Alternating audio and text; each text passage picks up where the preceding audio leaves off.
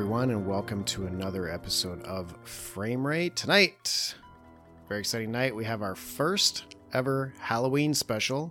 I'm here with founder and co-host Jamie Prater. And of course, I am Dan. Patrick couldn't be here tonight, but he'll be back with us on the next episode of Shoulder of Orion. And we've got more frame rates planned for next month, which we'll keep secret, but I'm very excited about. And then we'll probably take a little break for the month of December. We'll come back and announce exact dates, but we got a break coming up. But in the meantime, let's talk about our kind of some of our favorite spooky, creepy, gory movies.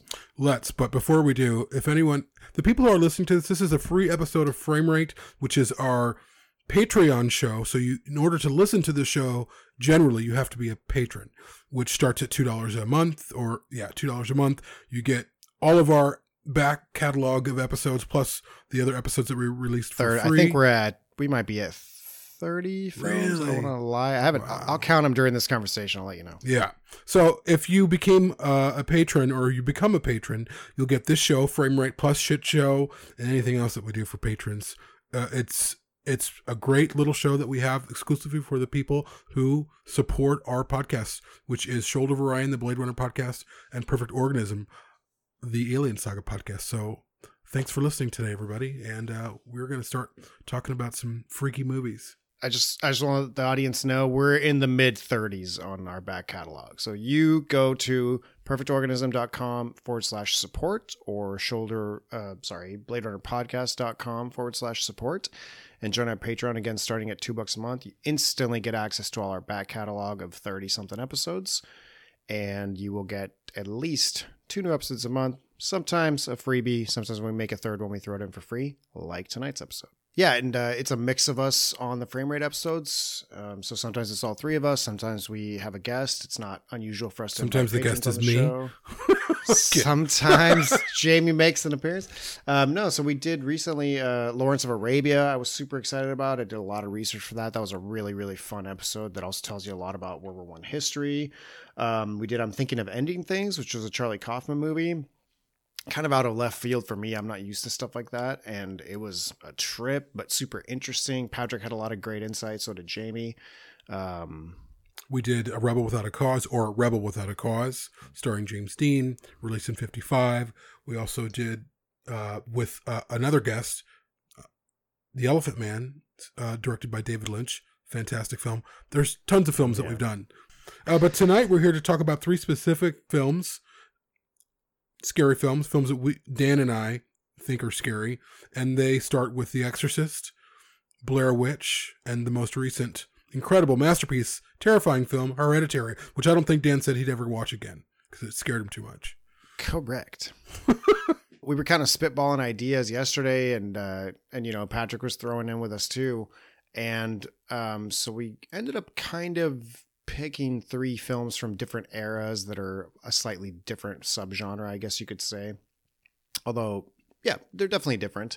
Blair Witch was the first thing that came to mind to me. This is not chronological, but I thought of Blair Witch right away because I knew that was the first found footage film that then started a whole new genre of science fiction horror, which is really cool, to actually invent a solid new genre, right?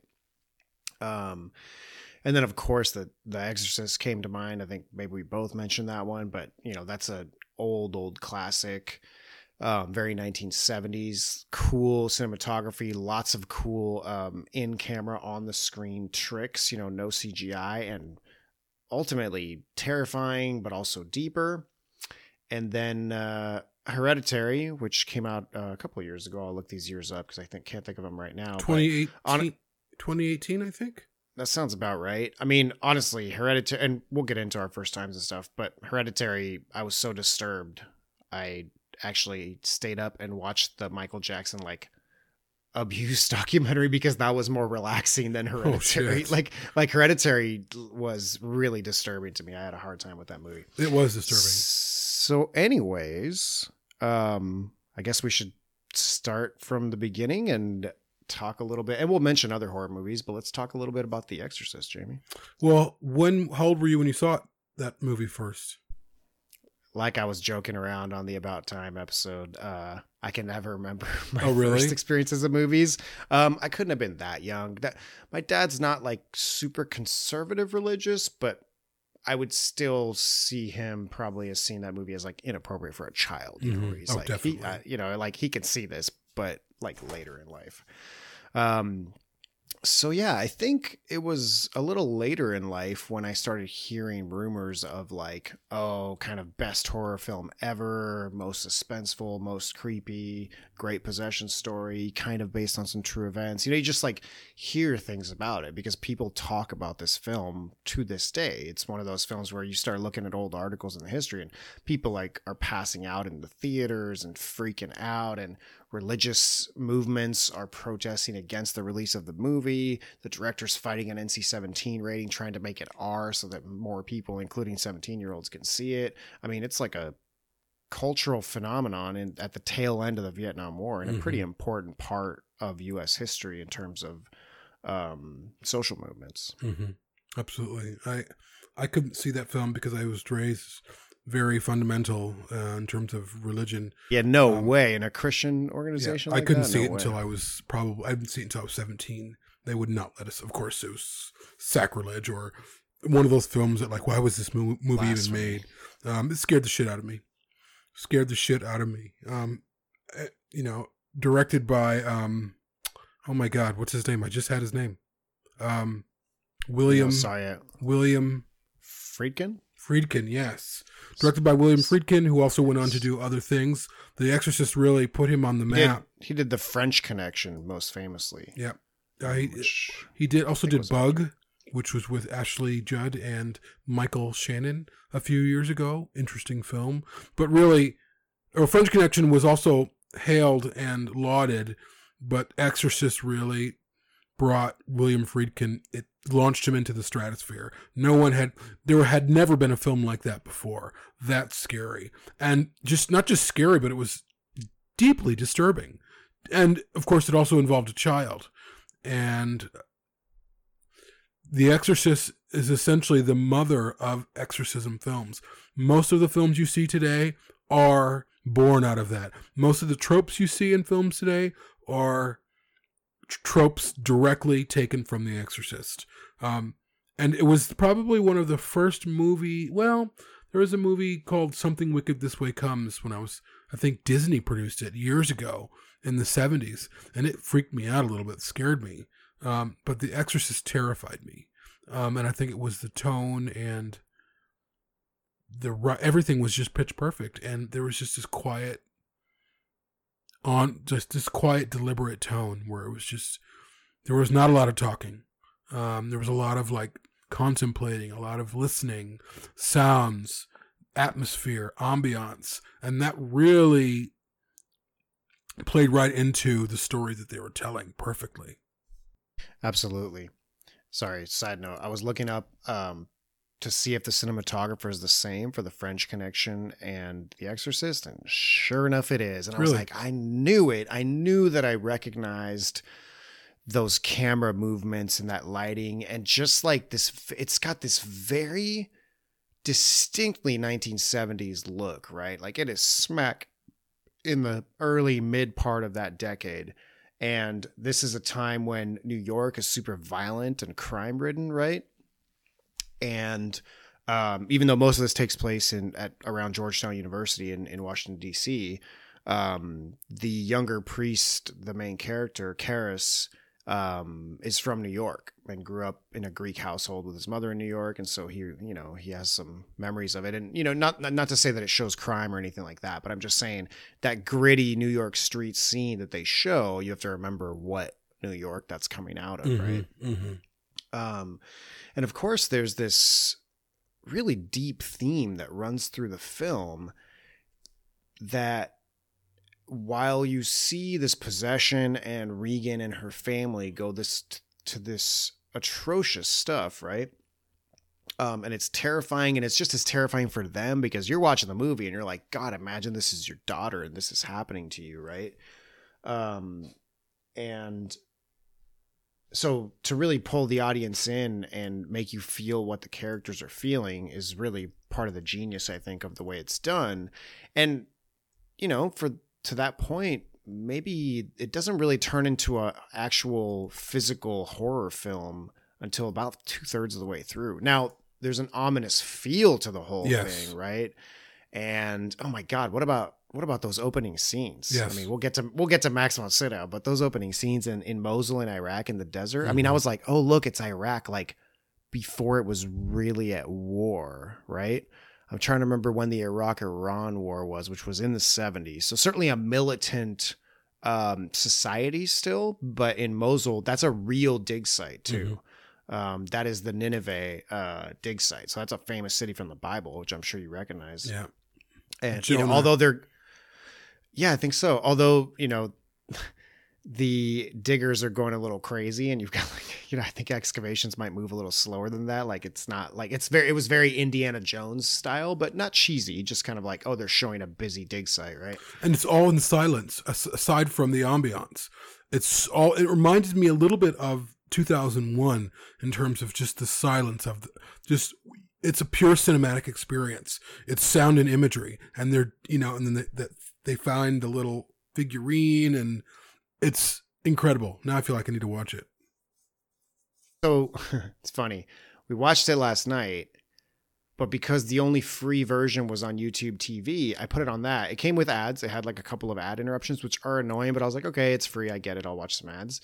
But I didn't realize till the end that we watched a kind of not heavily edited version, but like medium edited version. They like bleeped out some cuss words, didn't say some of the more obscene lines, and it wasn't the director's cut or anything. So I was like, damn, I need to see this again now. But the opening scene, I feel, was probably untouched, and it's got something very, like, it's dark and it's ominous, but it has some Lawrence of Arabia, or even, I can't reference a specific movie, but it makes me think of like when you read about Jesus walking across the desert for 40 days and 40 nights, it like has that kind of like a feeling, sacred right? tone. Like there's something important afoot, but the main story is about like the emotional environment of the desert. I mean, I think that the desert environment that von Sydow is in at the beginning is like, it's a representation of how the movie emotionally feels, kind of, you know, like a cold desert wind blowing, something ominous in the distance. And yet you can tell that these are like important things that you're dealing with. Super interesting, by the way, Max von Sydow, because when I first sat down, I was watching, I was like, damn, Max von Sydow was already old in the 70s. I'm like, he died this year. I'm like, how old was he? 100? Right. He's 44 in that film, and they just put old age makeup on him. And I was like, oh, that makes way more sense. He's born in 29. So the great Max von Sydow of The Seventh Seal fame and Minority Report and Game of Thrones. The Force Awakens. he worked a lot. He was a very, very successful actor. Very, and he was great. Yeah. Very incredible character actor. And just there's something regal about him. Even his performance as he approached the character of, what is it, Father Kassar, I think, or Kassar. Okay, yeah, but talking about the young Greek guy. Well, his role in The Exorcist, his name was it wasn't Father Damien, because that's Father Merrin. Father Merrin. Okay. He just, even the way he approached that role was very regal and respectful. And what I love about The Exorcist, and it's synonymous with films of the 70s, is the way that they're acted, is the way that people approached character. There's a realism in a lot of the films made in the 70s that is not evident today. It's hard to find today. And The Exorcist is case in point of super, super realistic characters and dialogue brought into this very believable world. Everything you watch, it feels almost like a documentary. It feels like you're watching Grey Gardens or something. You know, and that's a great observation, because I remember the cinematographer and the director talking about shooting this like a documentary. So it's funny that you're catching that. Of course, you've shot documentaries, so you know a little bit about it. I'm also very familiar with techniques like Alien, a film that we all love and we've talked about and we have shows about. Very similar approach. It feels very realistic. There's a very similar tone in the opening of that film. Very quiet. A lot of 70s films have this aura about them that are, again, synonymous with films of that decade. For whatever reason, I don't know why. Totally. Yeah, it's hard to put your finger on exactly, but they have a real life grittiness to them. Yes. You see this in Scorsese's films from the 70s. Mm-hmm. There's just something gritty. And most of the horror movies, Carrie's in the 80s. But anyways, yeah, there's a real grittiness to these films. Yeah, so since we're trying to stick to the topic here, what to you makes this such a... I know it's a great film on its own. What makes it a great horror film for you, or what scares or disturbs you about it specifically? Linda Blair's performance of Reagan. Totally. She's just this cute little girl, you know, and her acting is out of this world. I don't know why she didn't win Best Actress for that role. She should have. I have the answer to that one, but continue. But really, she sold it. Certainly, Von Sydow and the actor who played Damien, I can't remember his name right now, Ellen Burstyn, all of those other ensemble actors were amazing, but Linda Blair sold that film. Linda Blair's, you can see her journey from naive, impressionable, lovely little girl to all of a sudden, what's happening to me? I don't know what's happening to me. And then those outbursts, and then it gets worse, and then it gets worse, and then it gets worse. And then she'll go, and when she's completely possessed, she'll have moments of help me. And then she'll snap right back into the demon that has, I think it's actually Satan that has possession of her. I think he claims to be, he claims to be the devil, but yeah. And also aided in part by the sound design and the voices that they use for her. It's the terrifying. Effects, right? Oh, absolutely. All of those practical effects, in-camera effects, really. And again, it's also, I really feel like that movie created those tropes. A lot of the tropes that we even see in general horror films come from The Exorcist. So for The Exorcist, they were not tropes. That was just the decisions that they were making. And they approached them very intelligently. Whereas now, oftentimes you see those tropes from The Exorcist presented in other horror films or other exorcism films, and they just feel like, yeah, we've seen this before. This is a different version of it. It's not respectful. Whereas with The Exorcist, it was so much respect and reverence into the performance, into what that is like. One of the only other films that I would qualify as being close to The Exorcist is The Exorcism of Emily Rose, starring the woman who played Dexter's sister on Dexter. I can't remember her name right now. Oh, yeah. I can't either, but I can see her face. But it's a fucking amazing and terrifying film, but it's a film about questions like, was she possessed or was she not? However, really, so again, to circle back around, it's really Linda Blair's performance for me that terrifies me. What about you? Yeah, well, I wanted to touch on the Academy Award for a second. So this film was nominated for, I think, 9 Academy Awards. I'll check later what wins it has. But Linda Blair was nominated for Best Supporting Actress. However, she did not do the voice to possessed Regan. That older, croakier voice is actress Mercedes McCambridge, who sounds like almost a method actor, but she ate raw eggs and smoked cigarettes and drank to get that, to accentuate that voice that way. And at first she didn't get credit, but then she kind of decided she did want credit for the role. So that story became well known around the circles of the Academy.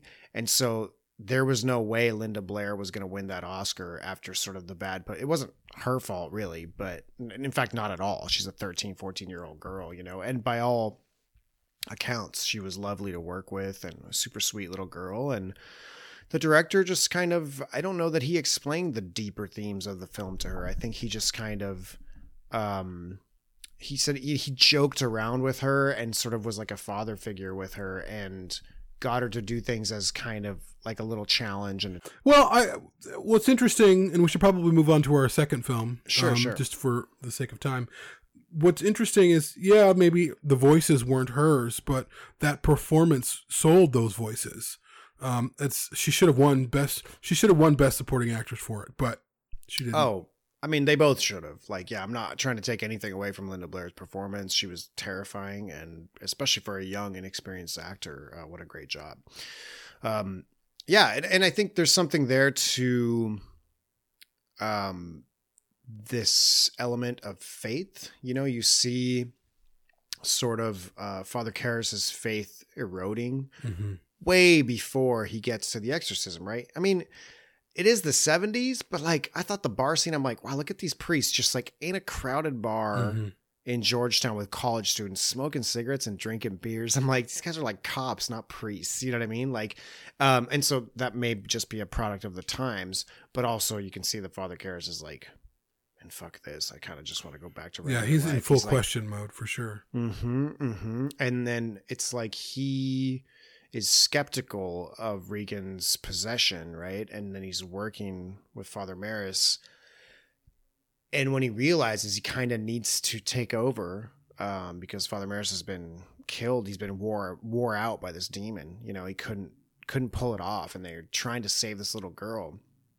And then he gets so aggravated, he gets violent, and then he gets the demon to leave her for him, and then he commits suicide. And it's like, what a roller coaster in terms of faith and faith, in terms of understanding your role and like why what you're doing is important, right? It's like, I mean, I'm not religious, but it's almost like God handed him like the most profound mission you could have possibly had, which was saving the life of this little girl who is being tortured, you know, and it's certainly not her fault. Yeah, I mean, that the whole concept was really deep and really it was interesting as a social commentary, as a psychological thriller as well. And lastly, I would say one fascinating what's the term? Subtext, I suppose. It's not really even subtext. Is he is within doubt, and the demon that's possessing Regan, or the devil or whatever, knows this and uses this against him. And that's brilliant. It's brilliant. So what was happening too was it was a strengthening of his faith through the doubt of his faith. Again, brilliant storytelling, a brilliant script, and incredibly acted. Like all of those things were firing on all cylinders, and it ended up, I don't really know too much about the making of the film. I kind of want to watch a making of. Maybe I'll do that tonight. There's lots of good YouTube videos on it, I'm sure. But it was, everything coalesced to make one of the scariest and still scariest films of all time. Indeed. So next let's talk about Blair Witch. And I think that came out in 96, right? 99. Okay. And that was directed by two unknown filmmakers. I want to say David Haxon. No, Daniel Myrick and Eduardo Sanchez. Oh, Haxon Films is the production company that sort of released it. Yes. How old were you in 99? Oh, let's see. I would have been like 16. Okay. I was 23. Yeah, and I remember seeing that film in the theater before it became the phenomenon that it did, at the Piper's Alley Theater in Chicago. Packed out audience, mostly with 18-year-olds, girls, and I mean the theater was huge, packed to the brim. What an experience it was! It was amazing. It was quite a phenomenon. Do you remember anything about the promotional campaigns, trailers, flyers, website, anything like that? I only remember the trailers, a couple of the trailers saying this is of course before found footage was a thing. It's the father of found footage films, essentially. And so it was marketed as a real thing. And so many people went into it thinking this is a real thing. This is footage that they found. And they put a film together. So there was a lot of people believing it. I think by the time I saw it, it had been out for a little bit. So I kind of knew that it wasn't. But there was still some skepticism. What is this? Lingering doubts. Yeah, totally lingering doubts. And I was scared shitless. I find that this movie is quite the acid test on not people's taste in cinema, but in determining how people watch film. Because I think with few exceptions, none that I can think of, or none who I can think of, people either love or hate this movie for very specific reasons. And the camp of people that hate this movie is usually divided in two, sometimes with some overlap. The people that complain that you never see anything, spoiler alert, and there's no, like, you don't see a witch, there's no special effects of that sort, right? It's all sort of Jaws style, but without the mechanical shark. It's like, different subject, obviously, but it scares you and makes you feel worried for these characters who are lost in the woods based on their reactions, sometimes based on just like eye movement and their very up close reactions, which they did a great job of filming. Mm-hmm. And for the most part, yeah, I think they stick to the found footage format 100% of the time. So one of them three is always behind the camera and they pass it around so that you get acquainted with all the characters. But regardless, and then the other camp of people who hate this movie are the ones who get sick because of motion sickness, because of the camera bouncing up and down while they're running around in the woods. They didn't use a Steadicam to give it a more realistic look, and it works, but it's a little rough for some people. Mm-hmm. I think another amazing thing about this, right, is that it had, I'll look up the official numbers, but I think we're talking about something like a $50,000 budget. Less than that, like $6,000, something like that. This is a $60,000 estimated budget and worldwide gross of almost $250 million. $60,000? I thought it was like something like $6,000 to $12,000 initially, but no, I remembered it being around 50. So, anyways, that might still be to this day the highest grossing film in terms of compared to how much not in total dollars, but compared to how much they put in. Yeah. So yeah, pretty incredible what they were able to pull off. Oh yeah, I mean, it was a phenomenon. It was sweeping throughout the country, throughout the world, and it was genuinely scary. And it's hard to scare people in theaters. It really is. It's hard to come up with something new to really terrify people, and this did it. And it largely did it not with ghouls and ghosts and witches. It did it with what you weren't seeing, what you were hearing. Right. It also didn't fall into the trope of using jump scares very much. For sure. There's the only jumpy moments I feel like are natural for what is happening with the characters. It doesn't feel like a movie jump. It feels like oh yeah, if I turn the camera around real quick and my partner turned around and almost hit me, or I ran into a weird sculpture in the middle of the woods, like I would jump back too. I'd be like, oh shit, it would startle you. And I think that's the kind of jump scare that you see in the film. Mm-hmm. But the rest of it is a lot of atmosphere. Yep. And a lot of, when they lose, I think it's Josh who gets lost and they're screaming for him, right? They're like, Josh, where are you? And you can hear someone screaming in pain, right? And it's sort of like the sound design is interesting too. I don't know if they used any kind of special mics or if they sort of remastered it for theater and gave it some surround effect, but the sound design is really good. And I feel like you can hear Josh's voice like all over the woods. They're turned around, they're scared, it's getting dark, or it might be dark at this point. And as they're turning, you hear this voice from the woods, crying and obviously in pain kind of all around them. And so they don't even know where to go. And they're finding teeth and hair. Oh God. Yeah. Like a piece of his shirt with a bloody pile of teeth and hair. And you're like, so they're building it up too. They're building up this and so your imagination is taking over. And one thing I really wanted to mention, this also connects to The Exorcist, but it's really the directors and the filmmakers playing into the intelligence of the audience. I don't think that happens a lot anymore. I think that there's a shift maybe happening now, but a lot of it is tropes and let's get through it, let's finish whatever. But it really takes its time to really set it up. And also the imagination of the audience. Oh, absolutely. Their intelligence of their imagination, right? Yeah. The original Jaws film was scary because you don't know where that shark is. You don't know how big that shark is. It could be under your feet. It could be under their feet. That's terrifying stuff. Your imagination will scare you way more than, that's why we get scared of the dark, because we're imagining what might be there. We don't know what's there. That's why we're scared of the ocean or any water, usually where you can't see below you is like creepy just by nature, you know? Especially at night, but yeah, in general.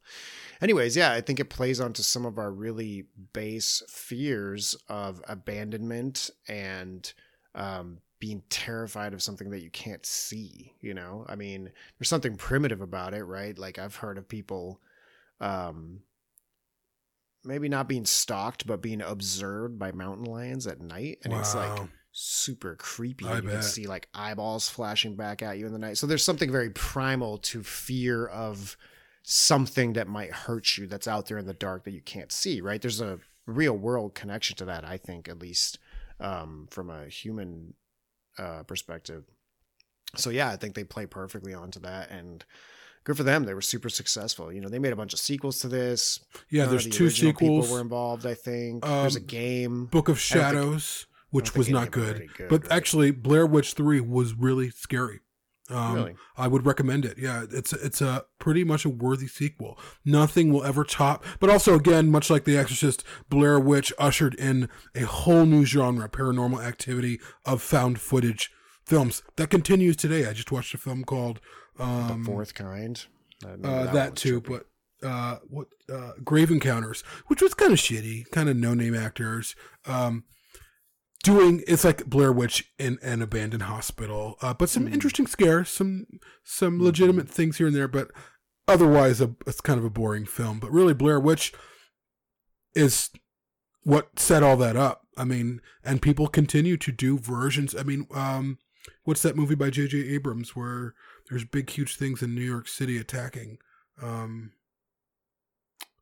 like a found footage film. Oh, Cloverfield? Cloverfield, yeah. Cloverfield came out within 10 years of Blair Witch, so it really took the found footage idea and pushed it even further, and it became really mainstream, and Cloverfield made a lot of money. So it's something that's still alive today. People are making found footage films all the time. They're not as impactful, but they still have merit for sure as a genre. It's a whole genre, and it wasn't before. Right. Yeah, totally. I remember Paranormal Activity. I watched all 4 of them, I think. And while they were in varying levels of like quality, none of them were terrible. Like the first one's good, I think, and pretty original for what they did. And then The Fourth Kind, I somehow got deceived into thinking that it was kind of a documentary about these interviews between this woman and her psychologist. And so I was like, oh, okay. And so I was watching it like it was real, and most of it is talking at the beginning until weird shit starts to happen. And it's like not completely unbelievable at first. And so it starts gradually. And so I was like, holy crap. Like they got this on tape. This is like monumental, you know? And then of course, as it goes on, things get crazier. Then I realized that it was just like Blair Witch, and I was like, oh man, but it's just funny, even having experience with that genre, how easy it is to be tricked, you know? For sure. And it's, so it's just so impactful and, again, authentically scary. I haven't seen the original Blair Witch, but I remember seeing, in quite a few years, but I remember seeing it again later on and being just as scared the second time. I also, and I'm going to bring this up in another frame rate that we do, but I got lost in the woods when I was 15, and it was fucking terrifying. Yeah, being lost in the woods, especially in the dark. Oh man. And I wasn't in the dark, but it was during the day. But still, it was this huge woods called in southern Illinois. It was called Genesis Woods or something like that. And I was lost. And and I didn't know where to go. And there was a point where I saw hunters in their stands, like, because it was a hunting grounds. I was with my dad, and I started yelling because I didn't, and I just saw them looking at me, but they wouldn't say anything. And so, no way. And so I just kept walking and walking and walking and walking and walking. And I had my gun with me because I was deer hunting. Anyways, I'll get further into that when we talk about Predator. Dude, that sounds like a good horror movie setup right there. But so Blair Witch, this was post me, this was a few years after me getting lost in the woods. Blair Witch tapped right into that fear of the unknown, fear of being lost in these cavernous woods, and you don't know where to go. Because, of course, they're being turned around in the woods as well. It's very frightening. Yeah, definitely. I think we can all relate to that. Let's see. I want to have a lightning round at the end where we kind of bring up honorable mentions and talk about some of our other favorite scary movies. But yeah, let's talk about Hereditary. This one's recent enough that... Yes. Did you see it in theaters? Yes, I did. Ooh, tell us about that. Did you? You didn't see it in theaters? No. I didn't see it until at least 6 months after it came out. I saw it at home. Well, okay, so... Yes, I saw it in theaters. I was confusing my directors for a second. I ran to the theater to see Hereditary because I love scary films. I'm typically not someone who gets scared in films. I know all the tropes. I know what they're trying to do. Sometimes a jump scare gets me, but just because it's the way it's edited. It's not really scary, but all of a sudden there's a bang, there's a whatever, and they're trying to scare you and it works. Hereditary takes a page from a very different kind of filmmaking, and it's closer in style to the films of the 70s, where there's more ambiance. Yeah, good point. Yeah. At least the feeling of it. It's shot differently, and the light is different. Oh, for sure. The feelings are similar. And that whole opening scene where it's a miniature and you're not really sure what you're looking at, although it appears to be a regular house, and you realize it's not a regular house, but then they cut back to that every so often. So it was really genuinely terrifying for me. It was really and it slowly unfolded, much like The Exorcist, where it's like this world that we've been engaged with is changing a little bit every time we go back to it. Just a little bit. It's a little bit weirder. And of course, you also, at the heart of this film for a while, is this little girl who's very strange looking, much like The Exorcist, and things start happening around her, involving her, that are freaky. The little girl in Hereditary has very specific looks, very striking features. Jarring, striking features that really play into the storyline. So she's unsettling. There's an unsettling quality to her, and she plays the role unsettling, and her whole family's unsettling. And she plays someone on the spectrum a little bit, right? Oh, or for sure. At least, if at a minimum, very socially awkward. So there's like a weird aura to her, and you're kind of like, this has got to cause conflict, right? She's getting picked on at school. Her parents, I'm sure, are like, is our daughter going to be okay? Mm-hmm. Like, did we have a normal kid, or do we need to get tested for something, and I think her brother struggles with the relationship. Mostly just because of like older brother, younger sister. You're trying to be cool and be like a senior in high school or whatever, junior. Speaking of the brother, and I mean the acting, everybody just knocks it out of the park in this film. And again, like I did not enjoy this film. It's extremely well made. It was super disturbing to me. Like I did not enjoy watching it. I would give it a high rating, and I think it's great if you like horror. I mean, and I do like horror normally. It's like just, Mother. Right, which I still haven't seen because I know the premise, and I'm like, yeah, no thanks. Like I have my limits with kids. I think kids is one where like I really have a hard time watching kids get hurt, especially when you see the perspective of the parents. I'm really terrified of that whole like, I lost my child got eaten by a shark. Like I just like, I think of things I've lost in my life, which I haven't had huge losses in my life. Like I've had a pretty easy life so far. And like, I think about, someday my parents will go, or like when my grandma passed last year, things like that. But then when I think of losing a child, let alone losing them in some horrifying way, right? But just like losing a child, period, is just like in itself such a terrifying proposition. I think you could make a horror movie out of just the premise of a child being missing. You know what I mean? Like it's just really terrifying. And it gets very graphic in terms of what happens to the little girl. Very, very graphic. And it's an image that's burned into my head forever. And she haunts the rest of the movie, kind of figuratively and literally. And man, they, you know, essentially, again, spoiler alert, but you're on Frame Rate, so you know that we talk about the plot here. You know, she dies essentially in a car accident due to kind of just inadvertent coincidence. But, you know, she went to a high school party with her brother and he's driving and he ends up getting her killed in a car accident. And it just like changes him as a person, right? It's like he doesn't even tell his parents what happened. He just lets his mom find her dead body in the car the next day. And then he has the scene played by Toni Collette, by the way, who is the mother. Yes. Amazing. I think she's won an award for Best Actress or Best Actor in a Female Role before. She is incredible and an anchor point into this film. Also, the husband is played by that Irish actor. What's his name? Gabriel Byrne. Gabriel Byrne. Yes. Amazing.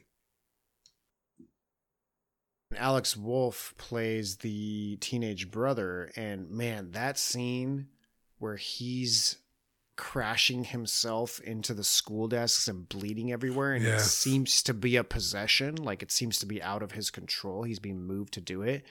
That young actor did such a good job with that scene. It's just gripping, and you're like, oh my God, like he's scared shitless of what's happening to him, and yet he's both the abuser and the victim all at once. And it's just like, wow, what a thing to have to act out. You know, how many takes of that do they have to do?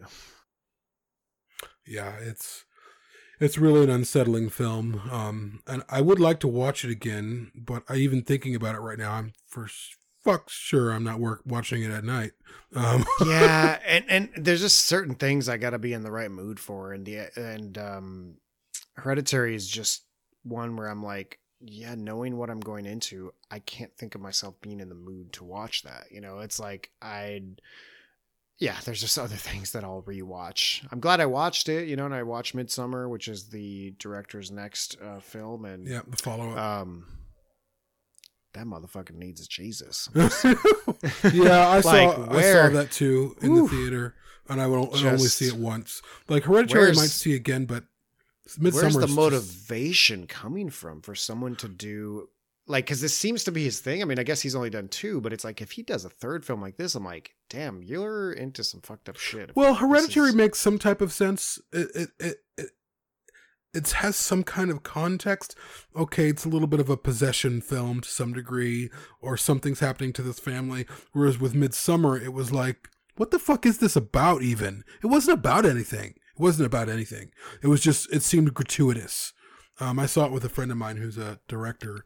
And, yeah, I might. I remember he said, looked at me, and I have much respect for him. He was just kind of like, what was this about? And I was feeling the same thing. Like, we kept looking at each other in the theater like, what are they doing? There was no point to it at all.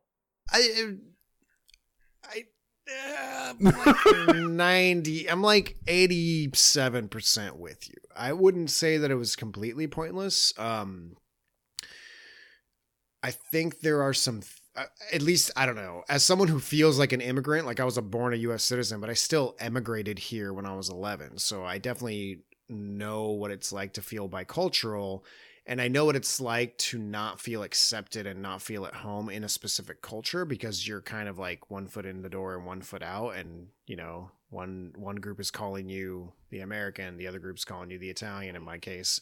But I've talked to other bicultural people and they relate to this feeling.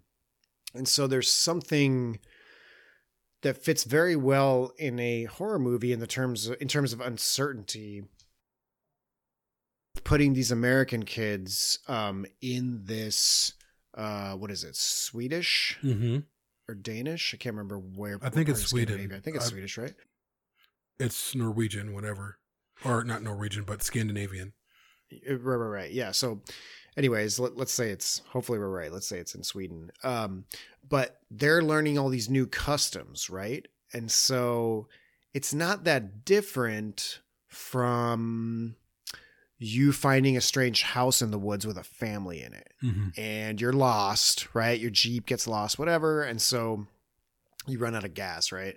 and you go get help, and then they invite you to stay for dinner and like to sleep over, right? And as you stay, things start to get weirder and weirder, and you're like, something fucked up is going on here. I mean, even I'm thinking of Ending Things had that feeling for a while, right? We didn't really know where it was going, but it kind of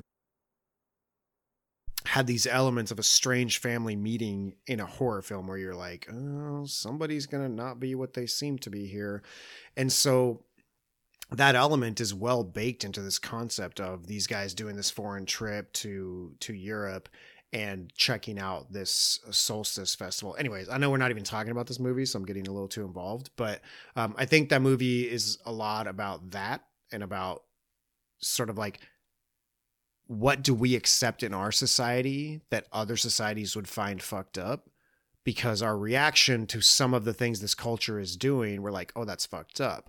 But when you think about the suicide of the elderly man, and you're like, no, this is a beautiful thing. Like, he's choosing to end his life towards the end of his life, but like, we're here to celebrate his life. Like, we are so against the concept of suicide that it's like off-putting, but you know, there's certainly something to be talked about there, I think. And so a lot of the weird imagery takes over, and certainly the director, writer really likes that aspect of it, and he's really likes to be shocking. But I wouldn't say it's completely devoid of meaning. And not to mention that certain scenes devoid of meaning. I just don't know what it lacks coherence. I don't really, where you it sort of starts with, okay, this girl's going through whatever. She's going through her time. She takes a trip. And then it sort of unravels from there. And I think it's adeptly made, incredibly acted, beautiful to look at. As one of the already famous, one of the best psychedelic scenes in a film, meaning one of the best depictions of what it's like specifically to be on psychedelic mushrooms, which is a hard thing to describe to someone, especially if they haven't experienced it. But I think the film does a great job of showing that scene. Hey, look, we ended up talking about 4 movies. But yeah, that's interesting. See, that's one that I would rewatch to try and garner more meaning out of. Hereditary, like, I'm good on, just because, again, it's like so much more disturbing, I thought. I wouldn't watch Midsommar, but I would watch Hereditary. Just because I like that feeling of being disturbed. Sure. But I wouldn't. Yeah. I'd like to watch it again with someone who hasn't seen it, not alone. Like, I would watch Mother again with someone who hasn't seen it, but I would never watch it alone.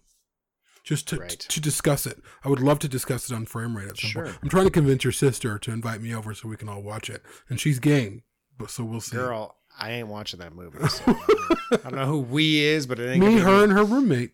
All right, very well. You and the cats have a great time. Wes Bentley. Yeah, so should we do a quick round of films that we also find scary? Yeah. Jaws. Terrifying. Yeah. Some somewhat more recent films. The Woman in Black with Daniel Radcliffe. The movie scared the fuck out of me. Okay, I haven't seen that one. I'll have to check that out. Yeah, there's now I'm kind of gonna blank. You know, Nightmare on Elm Street and like Friday the 13th and those. Like, if those are on, I'm okay with watching it, especially if it's kind of historical and sort of the first ones. I think Evil Dead is really disturbing, and Evil Dead 2 takes kind of a lighter look at it, but I think those are really cool. There's a lot of, actually, I'll take, maybe if you want to keep thinking about some old ones, of course, we've already done The Shining on Frame Rate, which is a great, kind of this time of year, really terrifying movie.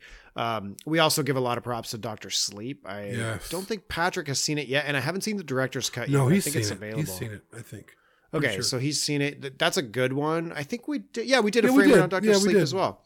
Yeah, that was a great one. And of modern ones that kind of do something a little bit original, I really enjoyed, first of all, A Quiet Place is fun if you don't like rip apart the details of it. I think it's well made for what it is. It's not a deep movie. I think it starts out strong and ends really weak. The sequel looks better, to be honest with you. Interesting. I didn't think it ended really weak. It could have ended better, but I just didn't like the monsters. The design for the monsters, I remember you and Patrick not being stoked on the design. To be honest, I would have just shown the design less. I didn't care about the design of the monsters. There's enough going on in that film with all the like being quiet and sneaking around that I think you can focus on the characters, and the monsters can just be quick things, and all of a sudden, oh shit, our kid's gone. Like the scene where the child gets abducted at the beginning. It's like, I don't need to see that monster doing it. It's like terrifying enough that the child is now evaporated, But yeah, some recent things, like I thought the Babadook was really good and kind of has a psychological spin onto things. The Hole in the Ground. Have you seen that? Ooh, I haven't seen that. Very good. Irish film. Very creepy. Nice. I'll have to check that out. There's another one I want to mention that I haven't seen yet. It's Iranian, but I think it's called A Girl Walks Alone at Night. It's a vampire movie. Yes, I want to see that too. I haven't seen it. Okay. Ooh, we should have a date night and put it on. There is a film called Lights Out by the director, the guy who did Shazam. Ooh, one of the scariest films I've ever seen. No. Yes, and it's not like... It's not... It's a short film, so the short film was on YouTube for free, and then some studio came in and said, "We love this. We would love for you to make a feature film." So the director of the short film made a feature film for $4.7 million, and the movie made like $148 million. So it made shit tons of money, and then he went on to do other things. They're supposed to make a sequel, they never did. Lights Out is one of the scariest films I've seen in the last 10 years. I'll have to check it out. I liked High Tension. That was a French or a Canadian film. Do you remember that? Yes, I do. That disturbed me. I won't spoil that. It has a cool psychological twist at the end that like is kind of like comes out of the blue and is unexpected, and I thought was really well done. Some more modern stuff. There's a couple of really cool vampire movies I really enjoyed. Let Me In and Let the Right One In. And I can't remember which one's the Scandinavian one and which one's the American one, but nonetheless. Let Me In's the American one.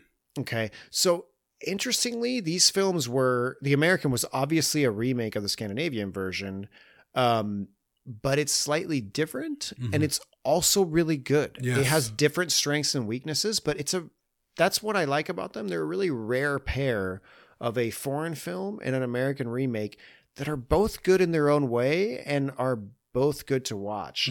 The Scandinavian one has this lovely, dark, melancholic background that it's like a love story that reminds you of being in love as a child, except that it's tragic the entire time. So there's this feeling of love and closeness that the main character has with this little girl, and you really feel that, but again, it's tragic because of the circumstances and because of what she is and how she needs to live her life. But I loved the concept. It was just really beautiful and powerful and sweet. Her relationship with her and her relationship with the old man are both these different loving relationships and connections amidst this kind of horror story, right? She murders several people and she definitely drinks blood and she's a vampire. But she's got heart. Yeah, really good. And the remake really captures or maintains the essence of the original. It really has that quiet soul, that quiet beauty of the original. And oftentimes American remakes it's gone. Right. But the American remake, I think, had a better effects budget. So the scene where the cats attack the neighbor woman, for example, I remember specifically being a lot cheesier and not as good. I believe in the original film, the American version was a lot better looking. Wasn't that Matt Reeves who directed that?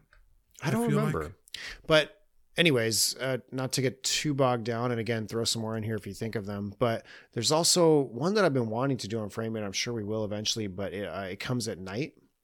Yes. I found It Comes at Night to be super cool because it's another Blair Witch one, not in its style, but in the concept that people either love it or hate it because there's no direct monster.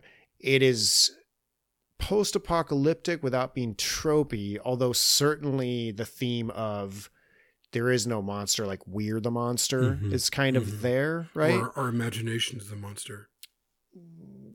Sure, yeah, but also the way we treat each other is the Totally. monster. You know what I mean? And like having to be super fearful of strangers and having to kill people. You know, The Road falls in this category Yes. to a more of an extreme. Like The Road is rough, but it's really beautiful in a dark and stark manner.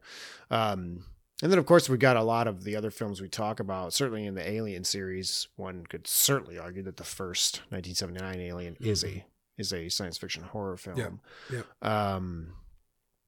And yeah, I think that's all that's coming to mind right now. If I think follows of, is I think. thank you. I love It Follows. I didn't like the ending of it, but I thought most of the film was really, really good. Brilliant. I mean, the way they used, I thought was really good too. Nice. Yeah, I haven't seen it yet. It's on my list. I'm like about to see it, but Train to Busan I haven't seen yet. And Yeah, that's really good more. zombie That's like movie. tongue in cheek, comical. It's not really serious. Really? Mm-hmm. Huh. Okay, I'll have to check it out. I didn't get that feeling from the previews. Yeah, you don't. And then well, I think I'm done. You got anything else? no, I think that's a bunch of movies, even to watch for those who haven't seen, or to rewatch with friends, socially distance. Yeah, Right. we'll put this out. This will probably come out the night before Halloween. So we know Happy Halloween, that- everybody. Happy Halloween. We know that a lot of you certainly aren't trick or treating, depending on where you are in the country. There's still lots of lockdowns. They and might be COVID's a tricking. factor. What's at that? home. I said they might be tricking at home by themselves. You'll have to forgive my partner here. He's in his 60s, so you know he's got grandpa jokes. Anyways, yeah, everybody, be safe. If you do hang out, you know, be careful. And we will talk to you guys soon with another episode of Frame Rate. Thanks again for the support. Again, you can go to perfectorganism.com/support or bladerunnerpodcast.com/support and click on the donate button. And for $2 a month, you get these 2 extra films. So yeah, we hope to see you guys there. And if you want to participate in discussions, you can start a thread. If you're a patron, Patreon has its own threads and its own area where you can comment on the website, and so you can leave notes and comments and likes and dislikes on the episodes. And then for everyone who's listening to the bonus episode, you can go to Fields of Calantha, for example, which is our Blade Runner podcast related for this, the Shoulder of Orion discussion group. But if you want to bring up a Frame Rate episode, we post those in our discussion groups. And so ideally under the banner of the film, we can have a discussion there. So yeah, we've been wanting to make a little more of an appearance. We know Jamie's on there a lot, but Patrick and Dan want to also come on and have some conversations with you guys. So we will talk soon. Stay safe.